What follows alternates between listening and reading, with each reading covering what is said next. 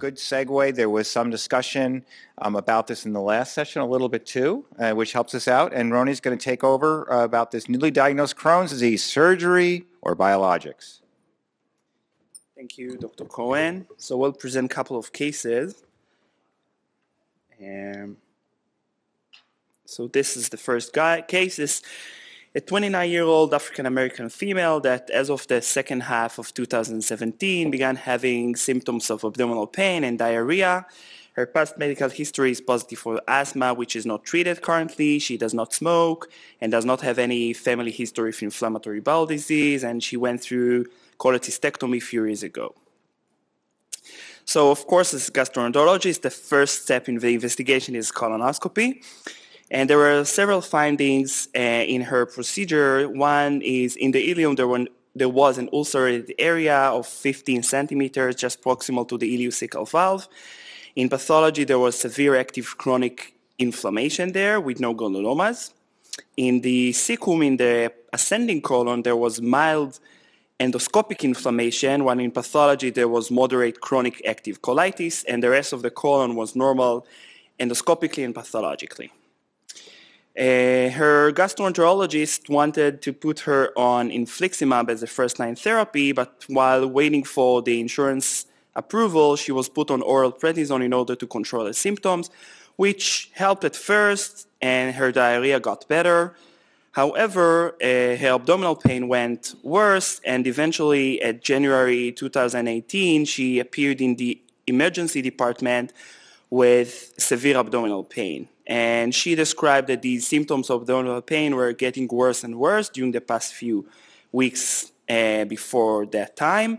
She did not have any fever or chills, and she did lose quite a lot of weight in the past 2 months since her diagnosis.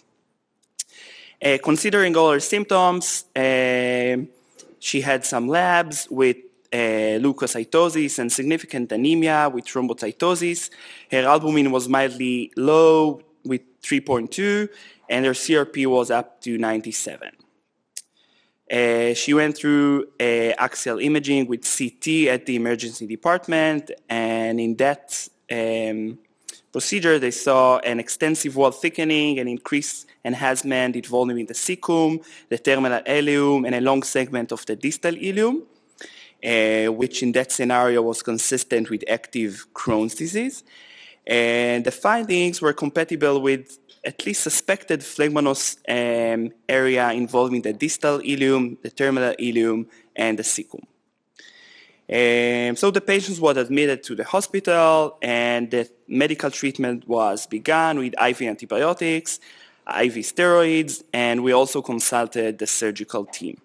At first discussion, the patient said that she does not want any type of surgery for her, but still comes the question, what should be the next step in the management? Okay, so this is interactive session just to get people up on their toes. So again, you have a bio-naive patient who has Crohn's, the ileum and right colon, and getting worse on steroids with a phlegmon, no true abscess, nothing drainable. I mean, and is actually refusing surgery. I mean, is this someone who people would be able to treat with a medical therapy? And would anyone offer her a medical approach to her? Yes? No? Who thinks that she absolutely would require surgery? And she doesn't have an abscess, she just has the inflammation of phlegmon. Who thinks that she might need surgery? Okay. Who thinks that she does not need surgery? Okay, so then, a lot of times the approach to these patients is one that works through gradual stages of first treating and stabilizing them, and then following them up sometimes clinically, also radiographically as well, to see if you're going to go the non-surgical route, if your interventions are helpful. So it's debatable about giving the patients corticosteroids when they have these changes. Some would argue that she got the steroids and may have worsened her situation. Often patients who have penetrating Crohn's disease, we find it important to give them antibiotics intravenous initially and then orally throughout the acute time, but even if you're going to avoid surgery while you're starting them on whatever therapies you might. The reason being that it is penetrating disease, there's obviously going to be sepsis into the soft tissue area there, and those may need to be continued for a long period of time. I think one of the mistakes that many people make is that they presume patients are on antibiotics for a week or two, but in reality, might be a long-term haul with them. Would anybody in this situation start the patient on an agent like infliximab, the phlegmon, 1, 2, 3, 4, 5? Would anybody say no, they would not start the person on infliximab? No one's raising their hand. Would there be any other therapies that you would be starting instead of infliximab? Adalimumab? Vedolizumab? So bowel rest and antibiotics, and then starting a TNF agent. What about giving a slow-acting immunosuppressant, azathioprine 6-MP or methotrexate, leading them through? Following the patient, we talked about potentially getting another scan. I mean, let's say you start them on antibiotics and bowel rest. Would you do that for bowel rest, meaning complete bowel rest, or bowel rest with TPN? TPN, re-image them in a few weeks, and then see, right, to get them through. Because these people are really on the precipice of going to surgery. There are certain characteristics that might lead you towards surgery versus not. One of them might be the patient's history. Have they had previous surgeries before? Are they someone who's already, facing a short bowel if they have yet another surgery? Have they been experienced with the different agents? Is this someone who's kind of burned through things, or someone who really hasn't been tried on things too? Knowing what your possibilities are ahead of time may be often very helpful in these patients. And also, the patient needs to be educated more too about the risks of the surgery, but also of not doing surgery. I mean, what is the biggest fear that our patients have with Crohn's disease? Ostomy, exactly. So ileostomy is the biggest fear. So one of the things that I also find very helpful is keeping that in mind, is approaching the patient with saying, well, you might need surgery, you will need surgery, you might need surgery, but if you do need surgery, would you not want us to do this in a way that would minimize your chance for an ostomy? And obviously everyone says yes. And this is sometimes how you draw the patient back into this situation where if they don't want to be on a medicine you think they should be on, or don't want to go to surgery. Not to say holding a fear of an ostomy over, but in reality, because you're not making it up, you really want to optimize the patient, perhaps with nutrition, if they're very nutritionally depleted, the antibiotics, if they did have something drainable to drain, and then allow for the best possible chance for having a primary anastomosis. So what happened with this patient, Roni? Okay, so at first, as I said, she was treated medically, and eventually she was having some clinical improvement, but during the next few days, she was having more and more abdominal pain, and eventually, since these symptoms were not resolving, she was the one eventually agreeing for the surgery and also asking for that in order to proceed. So she went through ileocectomy at the 5th day of admission, and she's recovering well. She was not put on anything just the next few days after the surgical procedure, but the plan is to proceed with infliximab as post-op prevention. So why would you give her any post-op prevention? So when we come to decide about post-op prevention, we have to look at the risk factors of the patients, and one would say that she does not have a lot of risk factors because she does not smoke and she did not have a stricturing disease. But on the other side, she does have some risk factors, which is IV steroids just at presentation, and also stricturing disease, which might be also a risk factor. So this is penetrating. Sorry, yes. Okay. So because of these two risk factors. Okay. So moving on with the second case. So this is a 26-year-old white male. Oh, yeah. You have a question? No, it was only after, in order, just as post-op prophylaxis. In the acute admission, she did not get infliximab. So the question is, well, should we have given her infliximab? We actually did not feel that it would be wise to give her infliximab. But one of the things is I always said to the patients, if you're wondering if your patient has an abscess or not, give them infliximab because you'll find out afterwards. So as you may know, many of these patients who just have phlegmon or not a true abscess, seen on CAT scan, when they go for resection, the surgeon finds sometimes multiple abscesses, or in the pathologic section, the gross section, the pathologist just describes that.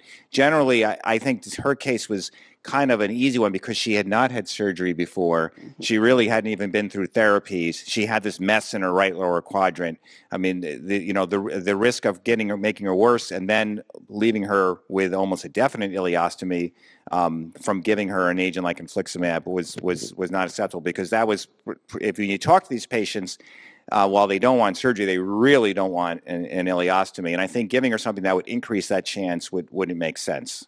But that's part of the reason for this session. What tips you? So let's go on this case, and then we'll go back and discuss them. And also, she was young and had low risk for the surgery itself. No medical issues. Wait, there's another question. Steroids and surgery. Yeah.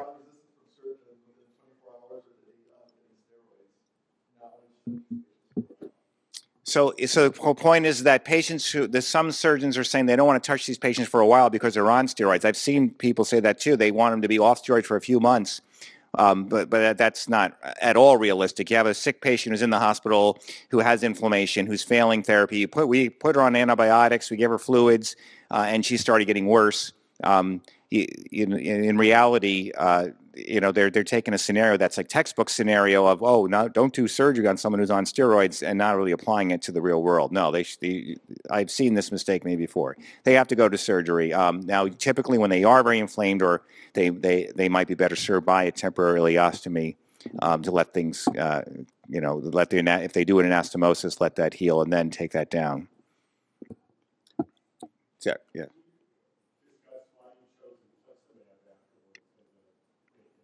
Well, let's go on to the next case, and we'll come back to that.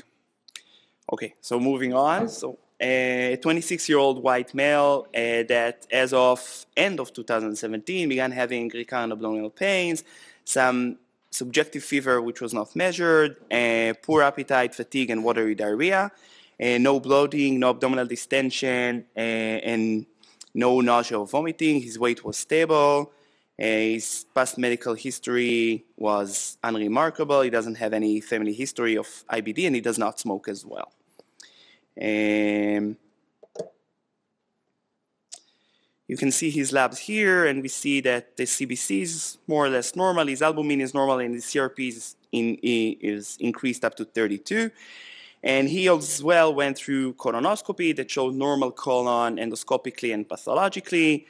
However, the ileocecal valve was ulcerated and strictured, and the TI could not be intubated or examined endoscopically. However, biopsies could be taken through the stricture ileocecal valve, and the biopsy from there showed chronic inflammation with an ulcer which was non-specific.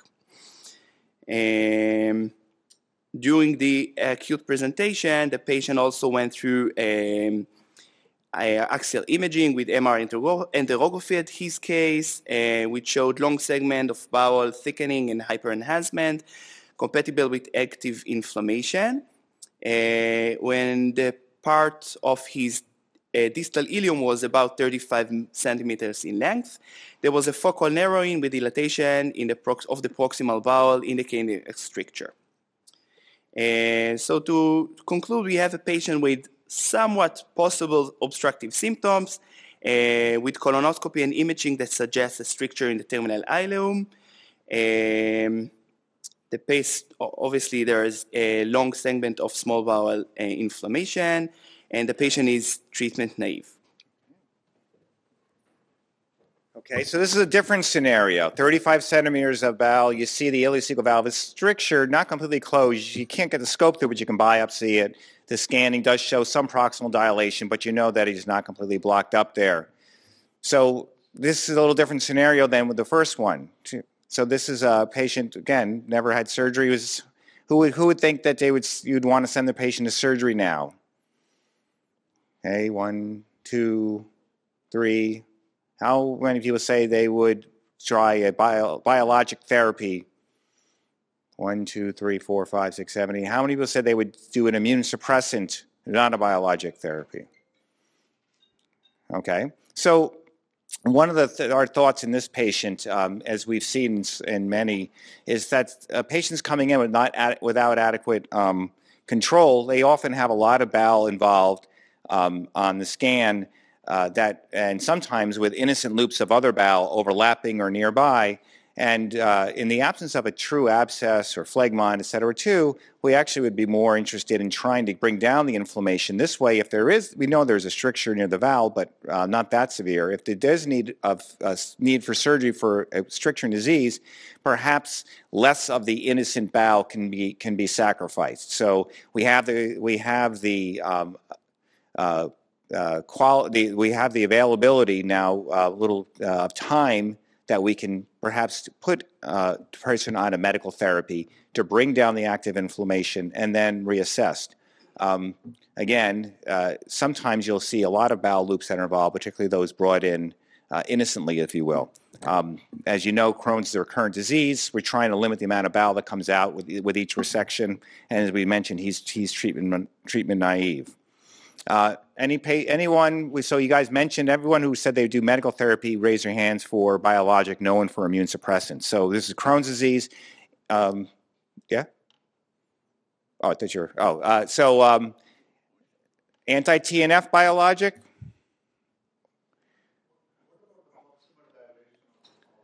So the small bowel does have some proximal dilation, which is suggestive, obviously, that there is narrowing. We've actually seen it on the scope, so this patient may subsequently require surgery, you're right, but like I said, try to bring down the inflammation. So let me throw you 3 options. You're going to control the inflammation with anti-TNF. The second option is with vedolizumab. The third option is ustekinumab. Okay, so everyone to vote. You're going to vote and vote only once. This is your opportunity. 35 centimeters of inflamed bowel, mild obstruction, treatment-naive patient. Okay, so you're going to raise your hand for either TNF or vedolizumab or ustekinumab. So everyone get your hands ready. That was your options. So how many of you would do anti-TNF? Okay, I'd say about 2/3 of people. How many would do vedolizumab? Nobody. How many do ustekinumab? Perhaps a few people listen to that too. Okay, so Roni, what do we do?